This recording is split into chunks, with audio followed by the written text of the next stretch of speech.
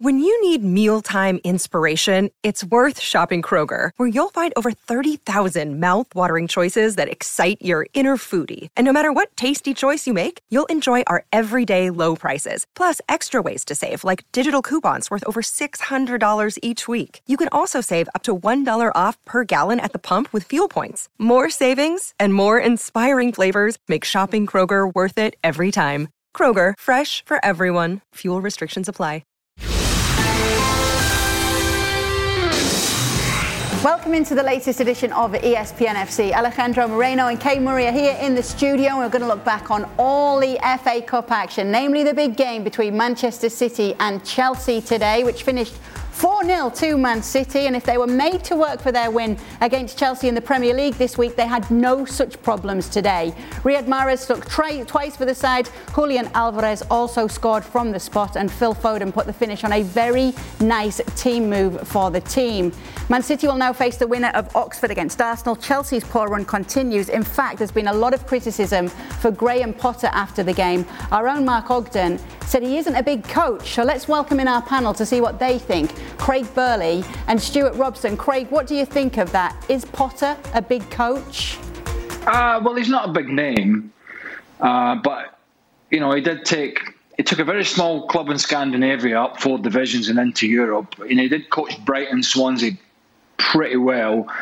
He hasn't got the big resume of some of the others, I'll give you that, and I think that's part of the issue that he's fighting as well as results. But I think the guy knows what he's doing. I think he's lost his way. Now, whether the job's too big for him or not, we're going to find out very soon. I've been reading some stuff tonight before coming on, Kay, about he was after guarantees that there wasn't going to be a knee-jerk reaction to bad results, and there was this long-term vision that the guys just talked about there. But he is going to have to get some results, clearly, and at the moment they're not getting any. Fulham coming up, who are playing great.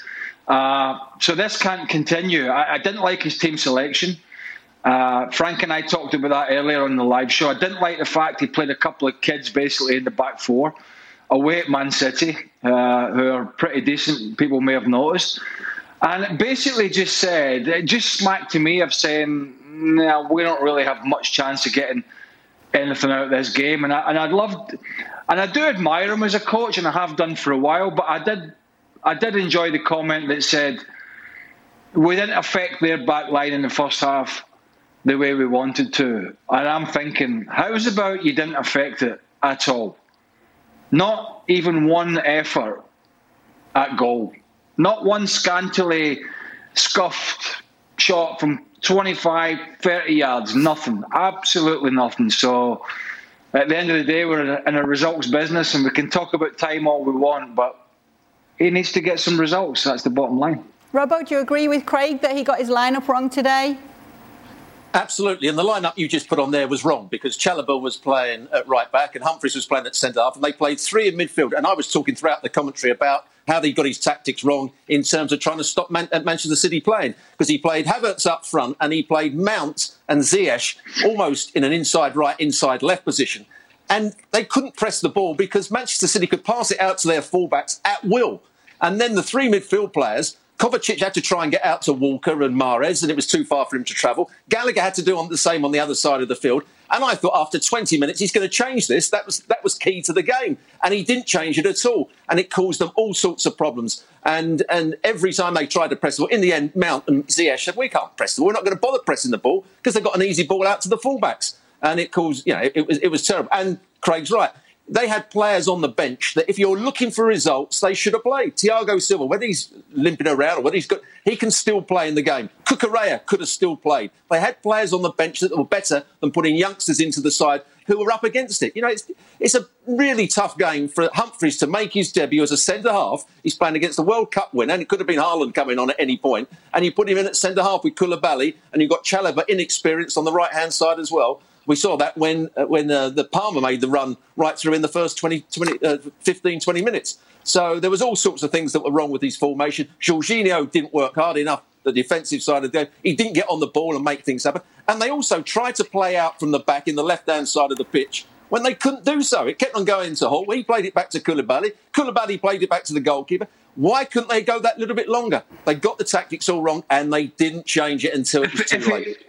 If he really wanted Robbo and to give Thiago Silva a rest, and I kind of understand that to a certain extent, he could have played Azpilicueta at right back. He could have played Cucurella instead of playing kids. He could have played Chalobah at centre back. So at least he had some experience in there. The switch of play, particularly in the first half, the switch of play was the ball that was going to kill them all day. Because as you said, you know, you had Jorginho just sitting in there, but you had Kovacic and you had Gallagher, who didn't know if they had to be narrow in midfield or running out to the fullbacks. I mean, it was quite scary. And when Koulibaly was he actually hit a couple of decent balls, long balls, but there was more luck than judgment because the ball was rolled back to him and he basically just smacked it forward. And, you know, look, at the end of the day, I don't understand how you go to Manchester City and you think, I know you've got Fulham coming up and I know you need results and I get all that, but the FA Cup's quite important as well. And it's a big game and you go up there and you basically hang a couple of youngsters out to dry. I just didn't understand that. Frank, what do you think of it all? Because on one hand, obviously, it's not going well for Potter. The guys are just highlighting all the problems he had. But then in the last game against Man City, we saw that when they're already struggling with the absences, Sterling and Pulisic go down. Can you make a defence for Potter? Sorry, Stuart, I'll put that to you. Frank's just disappeared. Yeah. There is a slight excuse, but he has got lots of injuries, and that's not good. You know, Reece James is a great wing back, and we know he's a top-class player. They'd like to have Chilwell back in the side. You'd like Conte to be playing, but you've got to make the most of what you've got. It's difficult times for him, and that's why today I felt as though he had to get a result and put in a good performance and play the strongest team he possibly could. And I don't think he played the strongest team, and he got the tactics wrong as well. And if you do that, you're going to struggle, particularly against a team like Manchester City. And there probably wasn't enough fight. I looked at the body language of the players, and sometimes it looks as though they're not trying, but they're looking across thinking, the shape of the team's all wrong. We're not quite sure what we should be doing. So I'm not going to go and close down because I'm going to be played around too easily. So he has to take a lot of blame for this performance. Frank's so upset he's disappeared, by the way. He doesn't want to put a defence up for anybody. Can you offer anything, Ale? Well, I will say that Graham Potter cannot account for Kai Havertz deciding to commit one of the most ridiculous handballs you could ever commit inside the 18-yard box. The level of dumb in this particular play is egregious. However, when you talk about a team that is short on talent because of the injuries, at the very least, what you want to see from the group is fight, is commitment, some sort of character, some sort of willingness to close down spaces and get tight to people. And at the very least, you know what? We are going to be tough to beat. In the end, we may be short on talent. We may be short because we are just unable to cover down all the spaces, but we're going to fight. And we're going to make it so very difficult for Manchester City and frustrate Manchester City. That was not the case. It was a training session after 20 minutes by Manchester City. And so you think about what the second half was, it was no more than indeed a training session. We're just passing the ball around, and Chelsea were just happy to just see the ball being passed around. That, I think, is something that you can certainly point the finger at Graham Potter and say, look, I understand that these guys are not available. But the fight of the team, the mindset, the character of the group, the willingness to make it difficult for Manchester City and at the very least make it challenging, that is an attitude thing, and that is something that reflects poorly on the players, but certainly reflects very poorly on Graham Potter himself. Craig, what can actually be done in this transfer window right now to help turn things around for Chelsea? Obviously, they've already spent a lot of money. It's already a big squad. What can they do? Well, as Augie said, they have brought in some recruitment specialists. And so how much input he is going to get remains to be seen. January is predominantly a difficult time to get real quality because the real quality is playing, and I know Enzo Fernandez, his name has been mentioned, but he's playing at a Champions League club, and that's usually more difficult, hence the fee and the buyout clause to get these guys away. And they have spent big already, as you said, and you can see from the graphics. So it's difficult to know what kind of strategy they're going to use this January, if any. Let me tell you about the long-term approach-ish of this consortium so far. Scattergun approach to buying players. One guy who wasn't there today, Aubameyang, who came off the bench on Thursday and then was taken off because he was so bad, didn't finish the game, was not in Manchester today, and we don't believe he was injured, was brought in by the previous manager, Thomas Tuchel, because they were desperate, so Todd Boehly let him do that, then sacked Thomas Tuchel not too long after, leaving Graham Potter with another guy who really is just picking up a wage and is not going to bail him out when he's in his most needed time. So that's not exactly telling you there's a cohesive strategy going forward in terms of transfers. It's a worrying time at this club. What can he do immediately then, Stuart, with Fulham coming up to turn things around? Well, first of all, he's got to pick his best team, and he's got to make sure he sticks with a tactic and gets the players on side with what they're trying to do, because at the moment they go from game to game. And of course he's got injuries, but it doesn't mean to say you have to change all the tactics. You just fit players in. And at the moment, I don't think the players quite know what they should be doing. I think they're not quite sure of the shape. They're not quite sure exactly what the manager's expecting for them. They're not getting too much guidance from the side of the field while the game's going on, which you sometimes need. And I go to Graham Potter again. I always say when you're losing, that's when a manager has to come to the side of the field and he's got to start directing operations. He's got to show, not passion, but some understanding that I've got to get after the team. I've got to make them do this. I've got to make them close the ball down. It's all very well doing all that when you're winning, which lots of managers do. And then when they start losing and they get in a bit of stick, they go and sit back down. So he's got to front up right from the start and make sure he's out on the side of the field trying to dictate the play. And then people might look at him and say, at least he's trying to do something. So let's bring what Potter sees his future as back up then, Craig, because this is what he says about his role at Chelsea. He says there's completely different ownership than there was. This is hard for people to get their heads around because Chelsea for 20 years has been one thing and now all of a sudden it's different. The reason for me to take the job was because you've got a chance to shape a club that is in a massive transitional period. There's a sense of reassurance there, it seems, from Graham Potter, Craig. Oh yeah, oh yeah. Until results continue to take a downward spiral, and fans turn, and they already have started, and everybody knows when the fans turn, the manager gets it, the players get it, and then ownership gets it, directors get it, the suits as we call them, and when they're getting it, they have to look for a scapegoat, and guess what? The scapegoat is the manager. So he has to buy himself. Ownership change is fine. You know, we don't know exactly what the strategy is. We know they've still continued to splurge money, the same as the previous ownership. But we don't know what the hiring and firing strategy is. What we do know is if results continue in this manner, Todd Boehly will have to make a decision. There is no doubt about it. There is no painting this bright future for the next 18 months, 24 months, if they continue to hurtle down this Premier League, right? 1 win in 8, I believe it is. I mean, it's just not acceptable. And we can talk about long-term visions and we can talk about transfer strategy, but you have to buy yourself enough results to keep yourself in the job. Because when those fans really turn, and Boehly's sitting at Stamford Bridge in his premium seat and they're all turning round and they're hammering them and they're hammering 90 minutes, the manager, him, the ownership, the strategy, trust me, they will make a decision. He will make a decision.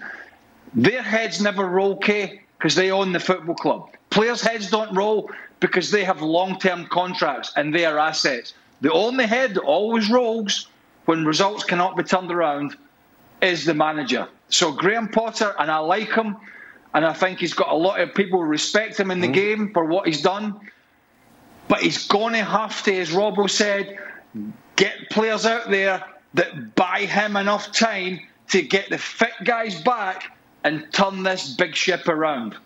By contrast, Pep Guardiola should be sleeping well tonight. It doesn't seem to matter which players he uses. It turns out all right for him. Well, yes, but they're not playing by themselves out on the field. And so we just established that Chelsea were very poor. Regardless, when you look at the depth of Manchester City and some of the things that they did today, and passing sequences and movement with the ball and movement without the ball, things that they haven't done regularly over the last few games, they did today. Now, it was easier to do because obviously Chelsea were having difficulties covering the spaces. But the sequence of the third goal for Phil Foden and the timing of the run and movement without the ball by Kyle Walker, and then the drop-off from Foden in finding a space in the near post, opening up his body and finding the finish, that is what you want to see from Manchester City. And again, we really haven't seen a lot of that lately, but if this is a start of what could potentially be the second half, a dominant second half of the season for Manchester City, it's good things to see from a team that is very talented. Whether it's the A team, B team, C team, whatever team they put out there, there's a lot of talent available. Yeah, and all eyes on that game between Oxford and Arsenal tomorrow, because then we'll find out who they will be facing next in cup competition. We thank Craig Burley for joining us. We're driven by the search for better, but when it comes to hiring, the best way to search for a candidate isn't to search at all. Don't search, match with Indeed. If you need to hire, you need Indeed. Indeed is your matching and hiring platform with over 350 million global monthly visitors according to Indeed data, and a matching engine that helps you find quality candidates fast. Ditch the busy work. Use Indeed for scheduling, screening and messaging so you can connect with candidates faster. Join more than 3.5 million businesses worldwide that use Indeed to hire great talent fast. And listeners of this show will get a $75 sponsored job credit to get your jobs more visibility at Indeed.com/FC. Just go to Indeed.com/FC right now and support our show by saying you heard about Indeed on the podcast. Indeed.com/FC, terms and conditions apply. Need to hire? You need Indeed. Did you know less than 10% of Americans own an e-bike? Here's why that should change. Studies show e-bike owners actually end up exercising more, plus getting outside more. If you're looking for a balanced lifestyle and everyday adventures, you need to check out Lectric e-bikes. They are the #1 selling e-bike brand in America. Their bikes are typically foldable, pre-assembled, and have serious range up to 150 miles on some models. Check them out today at lectricebikes.com and add some more adventure to your week. That's lectricebikes.com. Barcelona beat Atleti at home with a 1-0 win. Ousmane Dembele scoring the only goal of the game after some lovely work from Pedri. There was some passionate moments at the end when Stefan Savic and Ferran Torres got into things. A red card was given for each player, but the win does mean that Barcelona take all 3 points from this clash, and they also take a 3-point lead on Real Madrid at the top of the table after the Madridistas fell to Villarreal yesterday in what was also a feisty game. Things could be interesting from here. Stuart Robson, you were watching the game for us. What did you make of it?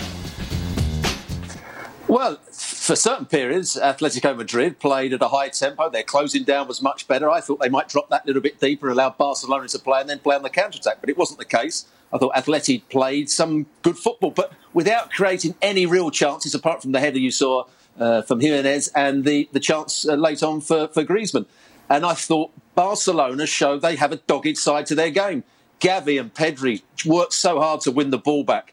De Jong was disappointed, but as Ali just said, Araujo, not just the clearance off the line, his whole performance from the start of the game to the end of the game was absolutely outstanding. They didn't have it all their own way. They didn't play the perfect football, and Dembele was quite often the player that was furthest up the pitch, as he was when he scored his goal. And he was the outball at times, and they went long.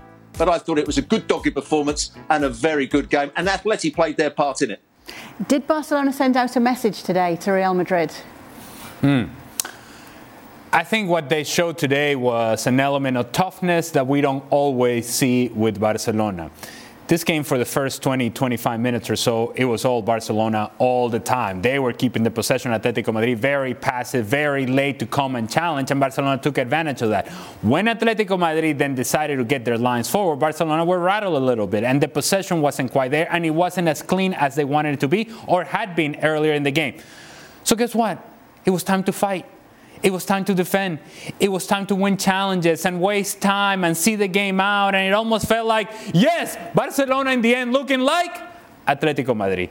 Old school Atletico Madrid. But that's what the game called for, because it wasn't clean for Barcelona, because the possession wasn't comfortable. And while Pedri was very good in the second half in trying to have those long periods of possession, kind of relieve some pressure, they didn't really do anything with that possession, which then allowed Atletico Madrid to try to get back into the game. Atletico Madrid gets back into this game because it's almost as if they need to feel like the world is against them for them to say, all right, now we're going to react. But when they reacted, Barcelona was good enough to show some toughness. So to answer your question, the element of toughness and character that Barcelona showed today, or they showed away against Osasuna when they were a man down, those are the things that in the end may just put Barcelona over the top and may just allow them to win this title. And did we see some of that toughness that we're talking about here in the goal for Barcelona? Well, we didn't see it from Atletico Madrid. Didn't definitely not. There was no toughness here. Now, Atletico Madrid started off waiting for Barcelona and being passive and putting numbers behind the ball. And if you're going to do that, then you have to close down spaces. So there is no excuse for Pedri to be allowed to split Barrios and Koke and Griezmann, and then for him to be allowed to run as long as he was with the ball. Strength from Gavi, finish from Dembele. This is the part that I thought was disappointing from Atletico Madrid's perspective. If you're going to wait, if you're going to go on the counter, in the moments that you are forcing Barcelona into a tight space, then you got to close down the spaces and you got to win possession of the ball back. You didn't see that from Atletico Madrid. Barcelona took advantage of that early on. Do you agree with that, Stuart, on an Atleti's approach? Absolutely. The first 20 minutes, they were passive. And if you are going to be passive for that first 20 minutes, when the ball does come into your defending third, that's when you have to be tighter. That's why you're being compact. And that's when you have to get close and close people down. And Pedri, it's good skill, and he sees the space and he runs past a couple of players. So it wasn't good defending. And Reinildo tried to win the ball in front of Gavi, and Gavi shows good strength. That was the determination, the dogged spirit that we'd seen from Barcelona throughout the game. And a good finish from Dembele, which you don't always expect. But I thought overall, when after that first 20, 25 minutes, Atleti were a much better side. And why don't they play more like that week in, week out? We saw it, I think it was against Elche, it's a poor Elche side, where they were on the front foot, and you saw their front three on that occasion linking up well with each other. But it takes them 25, 20 minutes to get going until they went 1-0 down to start playing a high-tempo game, start pressing the ball higher up the field, start creating chances, start getting balls into the box. Why did they wait so long? Yeah, it's interesting, isn't it? Because Xavi has said he wants them to be more clinical. He wants them to take opportunities when they present themselves. They presented themselves many a time tonight, and they didn't take them as often as they maybe should have. Because of the good start that Barcelona had and the nerves or passive or whatever you want to say and describe about Atletico Madrid's performance, now Pedri is presented with an opportunity, which at that time was the worst moment for Atletico Madrid. You put this away, it's 2-0, and I don't care how much you want to fight if you're Atletico Madrid, you just don't have the sense of self-belief to really get back into this game. So I think this is what Xavi is sort of getting to, in that, look, we're doing a lot of good things, but when the opportunities are there, let's put the game away. This became a far more challenging game than it needed to be for Barcelona when they were in full control in the first 20 minutes. And it's something that we addressed in the pregame, in that they have moments in which they look like a world-class team. And then their drop-off is very steep. The difference today is that while there was a drop-off, at the very least, they were fighting to get into spaces to defend. And they show some defensive responsibilities that we haven't seen before. And so today, it was more about that toughness that we just mentioned, a dogged effort, if you will. This is the way that Stewie has described it. And I think when you think about a play that kind of tells you what the story of the game was, it is the save from Ronald Araujo. Again, Barcelona struggling to defend, struggling to keep the spaces, to close down the areas.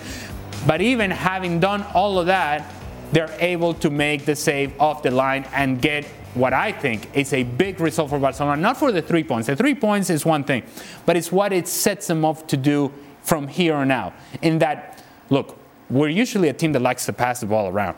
We're usually a team that likes to be comfortable with the possession and creating opportunities. And we got Lewandowski playing up top, and he's going to score a bunch of goals for us. Well, this game didn't have any of that after the first 20 minutes. It called for something different. And today, Barcelona were able to answer the call defensively. And I don't know when was the last time that I said that about this team, that defensively they showed enough for them to see out the game. And tensions definitely spilled over, as we saw in the later stages, Stuart, between Savic and Ferran Torres. What did you make of that moment? Well, both players are a bit silly. I mean, Savic is always on the edge, isn't he? I don't see it quite so often from Ferran Torres. But once they start grabbing hold of each other around the neck and having a little fight on the floor, it was always going to be a red card for both players. And it showed the intensity, the way the game was really finely balanced at the end of the game.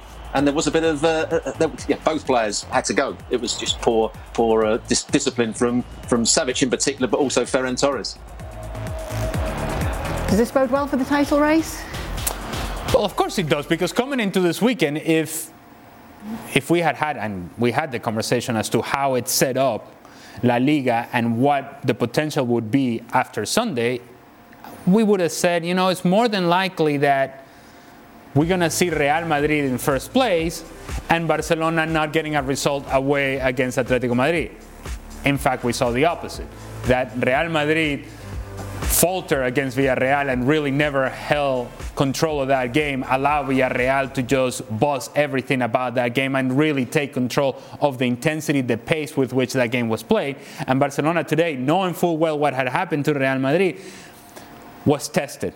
And was tested not in the way that they feel most comfortable, and were able to get the result. 3 points that I think very valuable for Barcelona.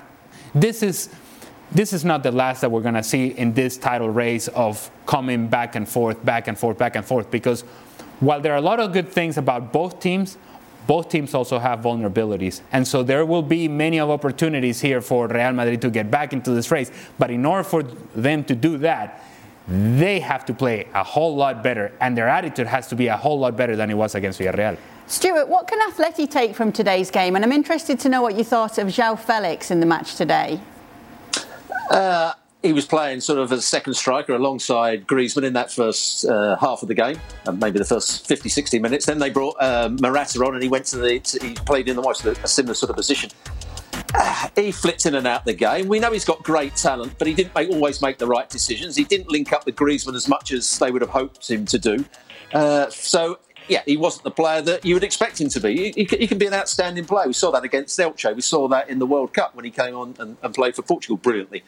From Atleti's point of view, I said it just a little while ago, why don't they start games as they finish and as they played for most of the second half, where they're pressing high up the field, when they're making it difficult for the opposition, they're winning the ball back in good areas so they can create chances. They play at a high tempo, they get crosses into the box, they look threatening, they look aggressive, but in a more attacking situation rather than backing off and only playing on the counter-attack. If they could do that more often, they would be a far greater team. I'm sure about that. This is the sort of game that drives Diego Simeone crazy about João Felix, because he is so hot and cold. And because sometimes, whether you want to evaluate a player on his body language or not, he loses the ball and there's no reaction. There's a slow jog back, or there's a walk back, and I have to imagine that just goes against everything that Diego Simeone believes in. And so João Felix is a guy that when he's scoring goals and he's creating chances and he's participating in the play, he looks like that player that Stewie was just referencing. But when a game calls for something different, and a little bit of toughness, and a little bit of fight, and he's not quite feeling it, he quite easily kind of plays in the background. And if you're going to be a big name and a big talented player that we think he is, he has to be willing to play in the foreground all the time. He's too hot and cold for Diego Simeone, and that's why this relationship just doesn't work. Passion, drive and patience. The formula for winning championships is also what keeps your ride or die alive. eBay Motors has everything you need to maintain your vehicle and level it up to peak performance. Superchargers, roof racks, exhaust kits, LED headlights and more. Whether you're into speed, power or style, eBay Motors has you covered.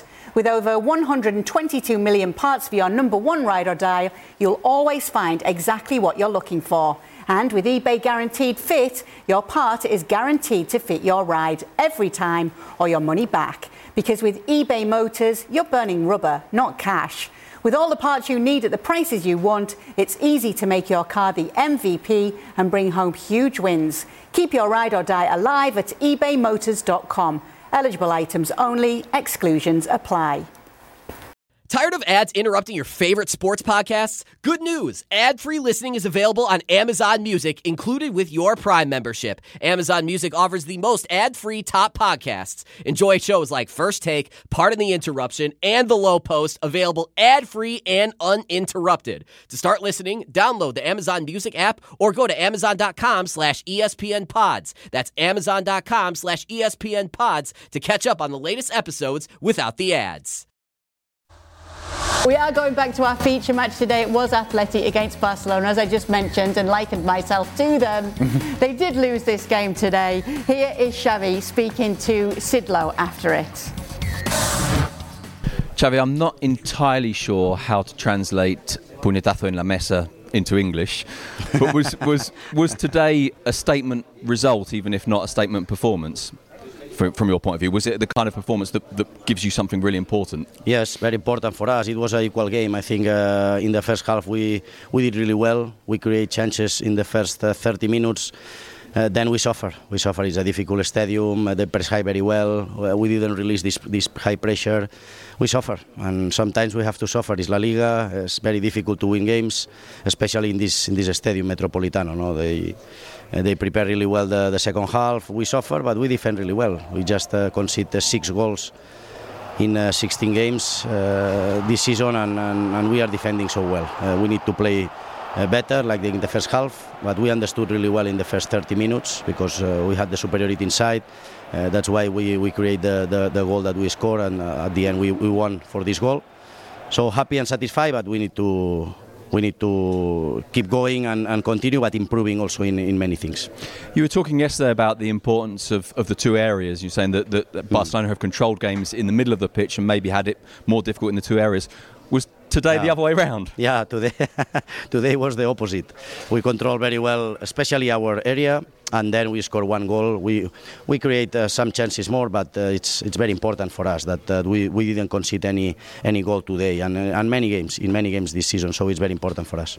Is there a satisfaction in this kind of victory, seeing the performance, particularly of the defensive four, but seeing how they can defend in maybe, how do I define this, a more traditional way, a more kind of resistant way? Is there a satisfaction in that for you as a manager as well? Yes, it's not our perfect game, of course. It's not our best performance, especially in the second half.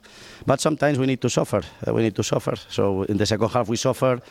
We are a big family, and we suffer together. So it's very important win for us. Is that what you've told the players in the dressing room? Is that your message to them, that you have to suffer together? Yes, it was like, as you said in the beginning, puñetazo en la mesa. I don't know in English, but yes, it's are very important 3 points. Now we are on the top of the table, 3 points of difference, very important for us. Sidlow is with us now. Should we let you tell us about Tazo en la mesa? No, that's a puñetazo en la mesa. Is that clear for everybody? Puñetazo en la mesa. That's right. It's like, we're here. We're not going anywhere, baby. I had it as taza en la mesa, and I was thinking it was a bit more lightly. No, it's a puñetazo. Well, there you go. Which speaks to the toughness, doesn't it, of Barcelona today, which Stuart Robson talked about earlier, Sidlow. And we asked the panel here, what's the message that Barcelona sent out? So I'm going to put that question to you too. I think the message was that they could compete. I think the message was to use Xavi's own vocabulary there, that they can suffer, that they can find a way through, that they can defend their area if they have to. And it was interesting as well, listening to Christensen after the game, talk about how, look, I would rather it wasn't like this. But at times it can be enjoyable to win a game like this. At times it can be enjoyable to feel like you've demonstrated that you can resist. And so I think that's really important from Barcelona's point of view. And as Ali says, this, I don't know if fist on a desk really works in English, but that's what it was. It was a statement. It was a way of saying we're not going away. And even on those games when we don't play well, and really and truly they didn't play well for, 65 of the 90 minutes tonight, maybe even a little bit more. But they got the job done. And that's a huge result from their point of view. Yeah, a massive result when it comes to it. So tell us a bit more of the post-match reaction that you picked up there, Sid. We saw you speaking to Xavi. What was the feeling from anyone you spoke to from Atleti or journalists out there covering Atleti today? Well, so we spoke. The first person we spoke to was Jan Oblak after the game. He was one of the first up the tunnel, and he talked about feeling that Atletico Madrid had done everything except score. But what I thought was most striking about his response was that he said that he felt that he couldn't explain, couldn't understand, and didn't like the fact that it took them going a goal down to react. And he talked about a lack of confidence, which I thought was really interesting, a really interesting way of framing it. Because on the face of it, at least, there isn't a reason for Atletico Madrid not to have confidence. And he talked about them being able to step up and to step into the game and not have to wait and to take the game to Barcelona and then perform really well. But his complaint was that they hadn't done that earlier and that he couldn't explain and couldn't understand why they hadn't done that earlier and why that's happened more often. Now, Josema Jimenez kind of took the baton on from that and analysed it slightly differently. He made the same analysis of the game in terms of it being a 25-minute period that it took for them to get going, but then them to change. But he defined it much more in kind of tactical terms. He said, we thought we could win the game waiting, and then we showed that we could maybe win the game, albeit in the end they didn't do so, by stepping up and attacking. And of course the question mark then, and this is exactly what we were talking about at half-time, is a little bit what we were even talking about kind of before the game, talking about the style that Atletico Madrid have. I suppose the question mark then becomes, what is it that makes you change your mind? Is it only going down? And if so, why? Why do you need to go down to be able to take that step on? Now, Jimenez's argument is, look, every game is different, and next week it will be different and again, and we don't necessarily need to take a really clear lesson from tonight. I must admit, I'm not sure I entirely agree with him on that. I think tonight did maybe show them that there are certain things they can do that maybe they need to believe a little bit more in being able to do them. Well, they need to believe it, but more importantly, Diego Simeone needs to believe it. He needs to believe that this team can actually go and press people higher up the field, that the line of confrontation can be on the other side of midfield, that it doesn't have to be 30 yards from your own goal. And that's the part that I think is really frustrating. And we were talking about it during the match, is that they're holding hands with Jan Oblak for the first 25 minutes. That doesn't come because the players want to sit deep. That comes because the manager has asked the team to say, hey, our line of confrontation is going to be here. That is set up before the game. That is set up as you prepare the match, and you know full well what the plan is. And so if it takes 25 minutes for you to figure out, you know what, this is not working. And we are not old school Atletico Madrid any longer. We can no longer sit here for 90 minutes because we don't defend nearly as well as we used to. First evidence of that and clearest evidence of that was the goal by Barcelona. And they just allowed Pedri to dribble with the ball. So if you're not going to close down the spaces, if you're not the team that you used to be, Diego, papi, time to get forward. Time to go and take the ball on the other side and see if you can win the ball away from your own goal. Because, oh, by the way, they struggle to create chances. So it's easier to create chances when you win the ball 30 yards from the attacking goal, not 30 yards from your own goal. Diego Simeone, in my opinion, and I love the man, and I love what he has done with Atletico Madrid at this point, and we have asked him to do this time and time again. I don't know that he's capable of doing it because it's not in his DNA. Release these guys. Go and press higher up the field. Take chances. Because in most games in La Liga, Atletico Madrid can do that comfortably against most teams that they play.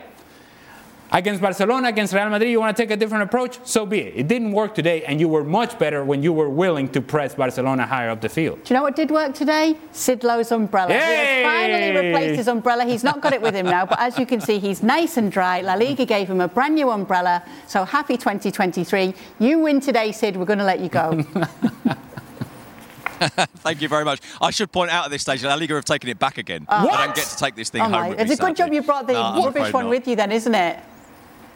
Well, yeah, the rubbish one is now in my bag, pretty much folded over, so I think it's probably even more broken than it was when I came here this afternoon. Okay, it's kind of a draw then in the end.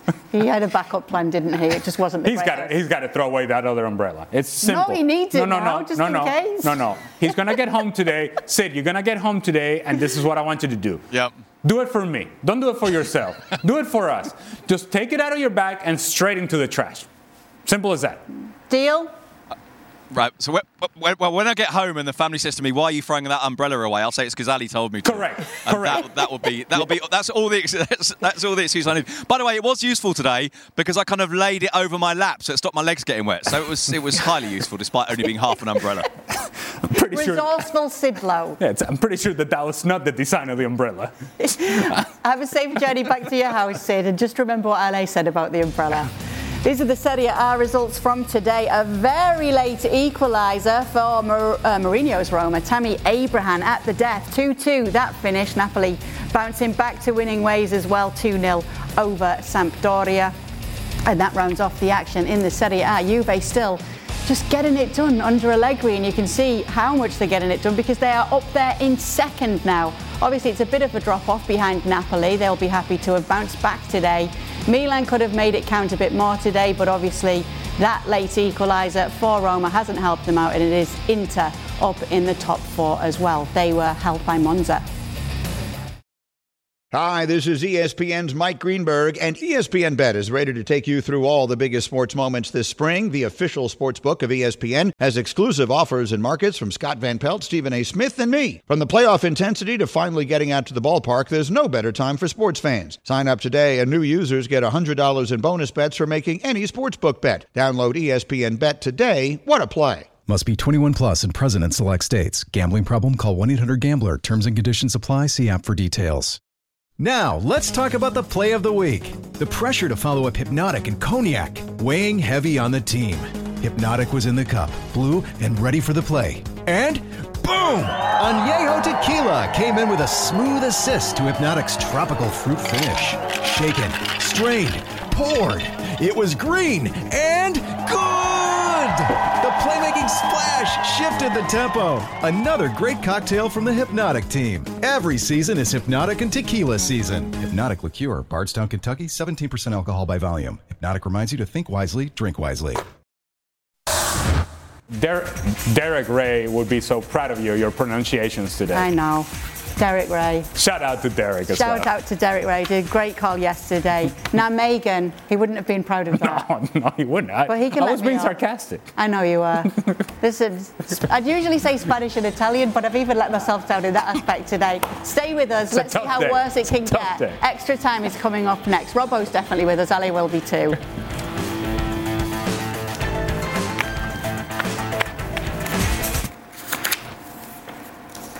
Welcome into the latest edition of Extra Time. I do wonder if we've got any questions. Can you see anything? What? Do you need me to go get the questions? Man, my change of pace. Watch this pace. What? So Extra Time today, we definitely have Stuart Robson joining us. We were hoping to have Frank Leboeuf, but I'm not too sure. Is this a two-pager? He disappeared earlier. He was very angry about the Chelsea result, as you saw at half-time, and that anger has continued. But yeah, two one-pager. All right. Who's that? Frank is angry? Frank was angry, yeah. Okay. Oh, there's Robbo. He's probably wondering where the music is I'm too. Still here. Hello, Robbo. We love having you here. Don't tell Derek Ray about my pronunciations tonight, please. He wouldn't be happy. Oh, he's heard them already. I've just had a text from him saying, "Get Kay off." What's she doing? All right. Hey. He went with a quick hook. He was straight in there, Robbo. I didn't even need to think about it. I'll tell you what. One mistake, and Derek will have you straight off. Yeah. It is Dembele at the World Cup final. Let's go to the bench. Off you go. I better stay anyway. Someone has to read the questions. I'm getting told Frank's coming back in for this one. I'm just waiting 1 second to see if he is, because if he is, first question is for him. There's the music. Hey, the music's here. So we've definitely got the music. I'm going to put the first question to Robbo instead, okay? Okay. And then we'll see what happens with Frank. Okay. For Robbo, Chelsea, if you're in charge of the club, what would you do to get the best finish possible to the season? And what would you do in the summer for next season? Well, I don't like sacking managers because it's up to the board have appointed him and they've obviously got some sort of plan. They gave him the job, so they should stick with him for the rest of the season. Now it's up to the manager to do his part of the work. He's got to get, and the medical side, to get their players fit. He's got to get as many players fit as he can, and while they're getting fit, he's got to put out a strong side. He's got to get them playing a system that he likes and the players like. He's got to start getting results and get a bit of consistency with the selection and the results. And then in the next summer, then they can look at rebuilding or buying new players, getting other players out that he doesn't like. But he's got to make sure they get some results fairly soon. Otherwise, he's going to be under a lot of pressure. Robbo, how many more defeats can he afford? Probably, and Craig said it in the show, if the crowd turn on you, and the crowd are beginning to turn on the manager, you're going to be under pressure. And I think he can probably only get away with another couple of defeats in the next 2 or 3 games. So he's a manager that needs to get results very, very quickly. Frank has decided to join us. He's already been to let off some steam. He's calmed down. He's had a little meditation. It's been a tough day for Frank. It's been a tough day for Frank. Yeah.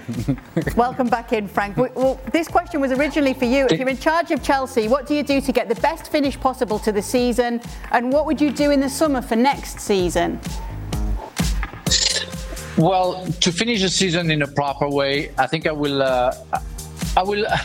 draw something on the blackboard, and I will say, okay, I want to know who are the players ready to play for me and to play for the colours with the pride that I need them to play with a wire frame of mind, and not just going around and not doing anything. So I will go to go back to the basics. In fact, I will go with the players who want to fight for the club and just want to go just ready to sweat a lot for the club. Then for the next season, we have to work on what's going on with the new players that they bought, Fofana, Bacile,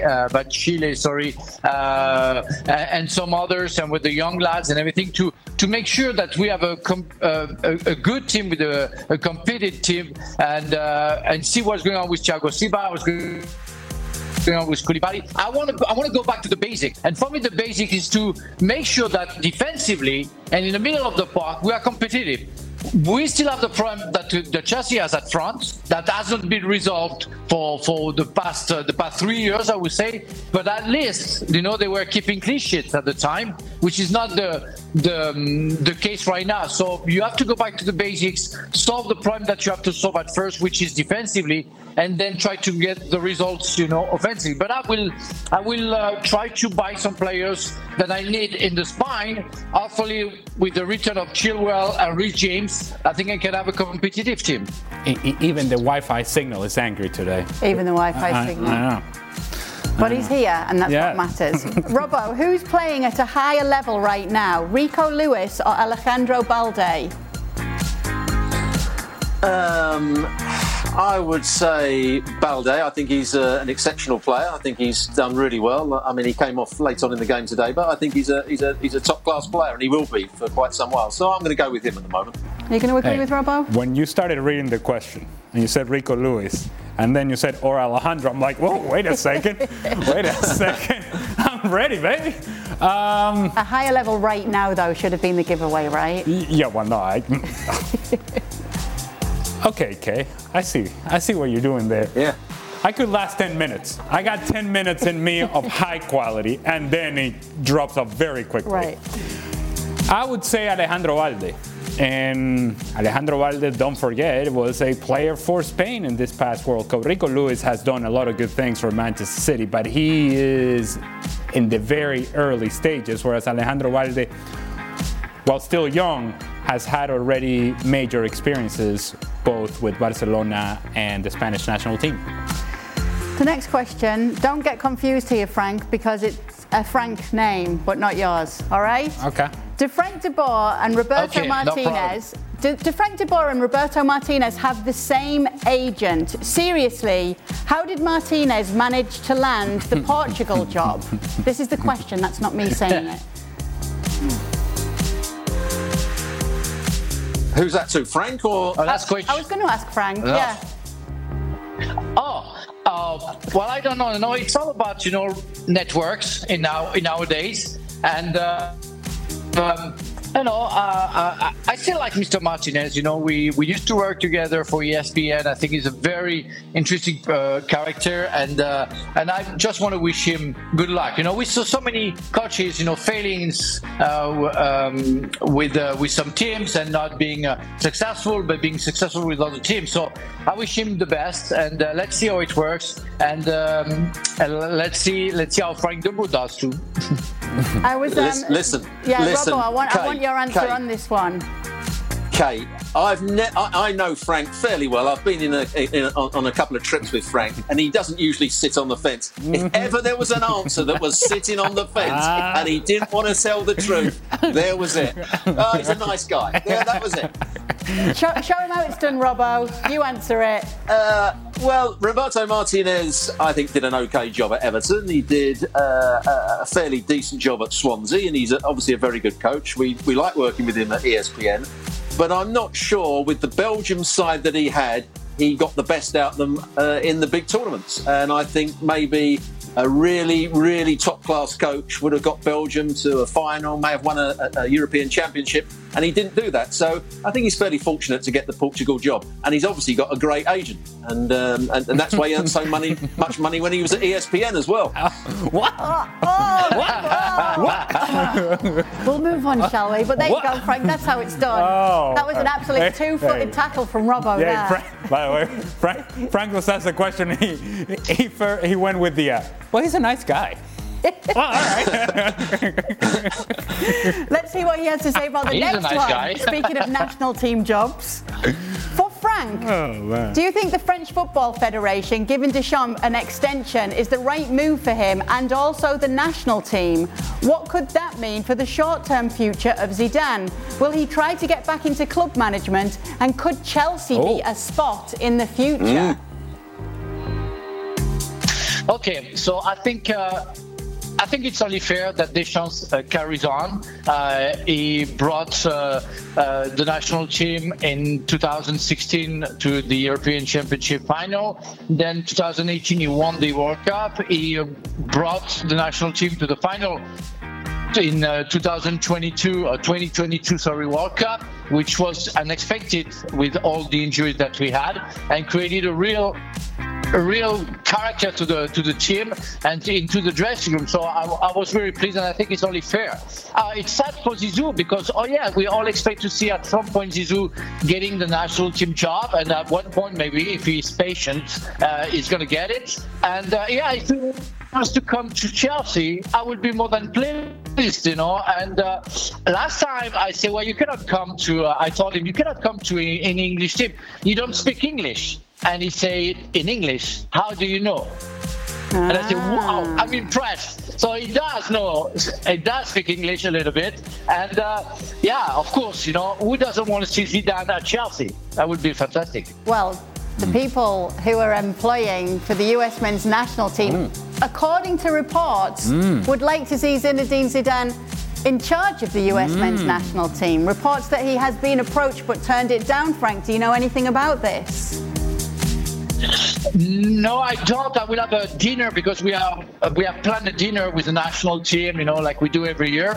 We had to postpone it because of the World Cup. So we have a dinner January 23rd. So maybe I will ask the question. But I know one thing for sure. Zinedine Zidane wants to win trophies. So he's only going to pick clubs who can maybe ensure a little bit some big-time trophies. I don't know. I won't say that the U.S. national team can do that, but I have doubts that within 4 years the national team of the U.S. can win the World Cup. I don't know why Frank hates the Gold Cup. Huh? I know. Yeah. What is that? Oh, man. The disrespect. Listen. Robo, have you heard about the Gold Cup? All the time, Frank. It's only you people in France that don't understand it. The Gold Cup is a great tournament. You obviously haven't been there.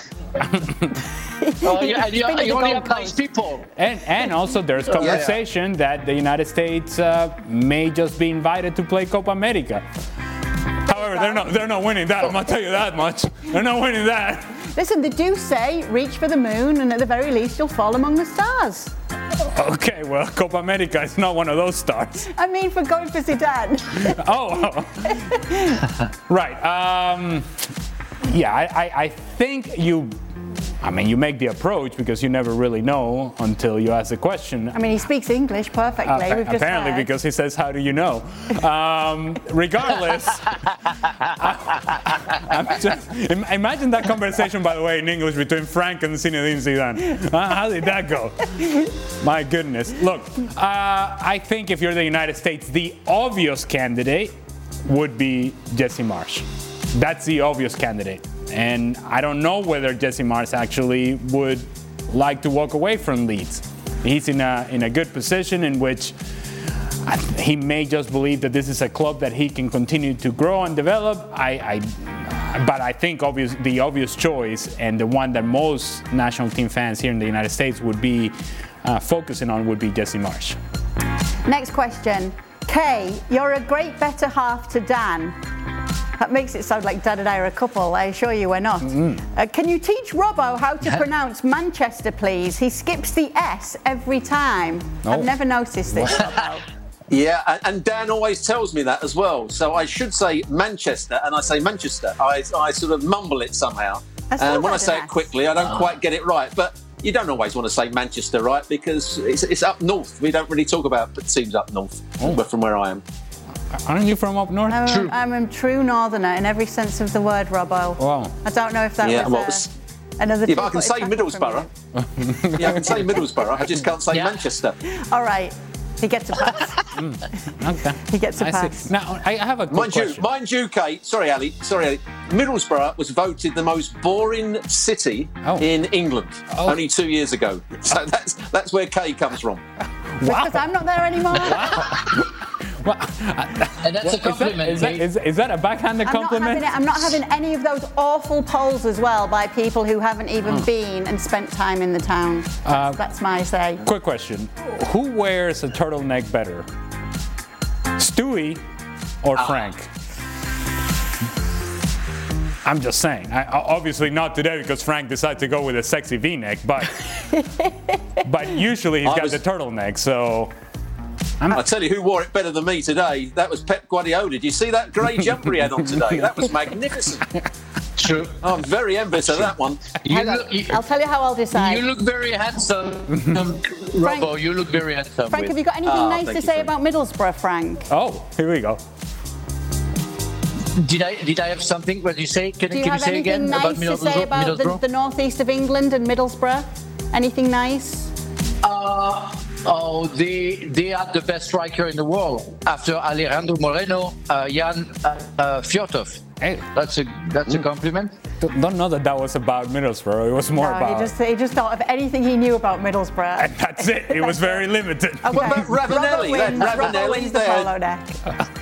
No, we want to thank you. We want to thank Middlesbrough for giving us, the FA Cup and the League Cup the year after. So thank you very much. Do you know what the right answer was there? We want to thank Middlesbrough for giving us Kay Murray. Yes, Kay Murray. I am thankful every day. You've just scored an own goal, Frank. So that's double points. That's double points for Robbo with the polo neck in that competition. Oh my goodness! It's a tough day for Frank. It's a tough day for Frank. Done.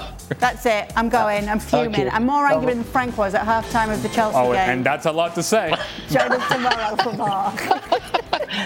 Thank you for your text, Kay, by the way. We're driven by the search for better. But when it comes to hiring, the best way to search for a candidate is to not search at all. Don't search. Match with Indeed. If you need to hire, you need Indeed. Indeed is your matching and hiring platform with over 350 million global monthly visitors, according to Indeed data, and a matching engine that helps you find quality candidates fast. Ditch the busy work. Use Indeed for scheduling, screening, and messaging so you can connect with candidates faster. And Indeed doesn't just help you hire faster. 93% of employers agree Indeed delivers the highest quality matches compared to other job sites, according to a recent Indeed survey. Leveraging over 140 million qualifications and preferences every day, Indeed's matching engine is constantly learning from your preferences. So the more you use Indeed, the better it gets. Join more than 3.5 million businesses worldwide that use Indeed to hire great talent fast. And listeners of this show will get a $75 sponsored job credit to get your jobs more visibility at Indeed.com/FC. Just go to Indeed.com/FC right now and support our show by saying you heard about Indeed on this podcast. Indeed.com/FC. Terms and conditions apply. Need to hire? You need Indeed.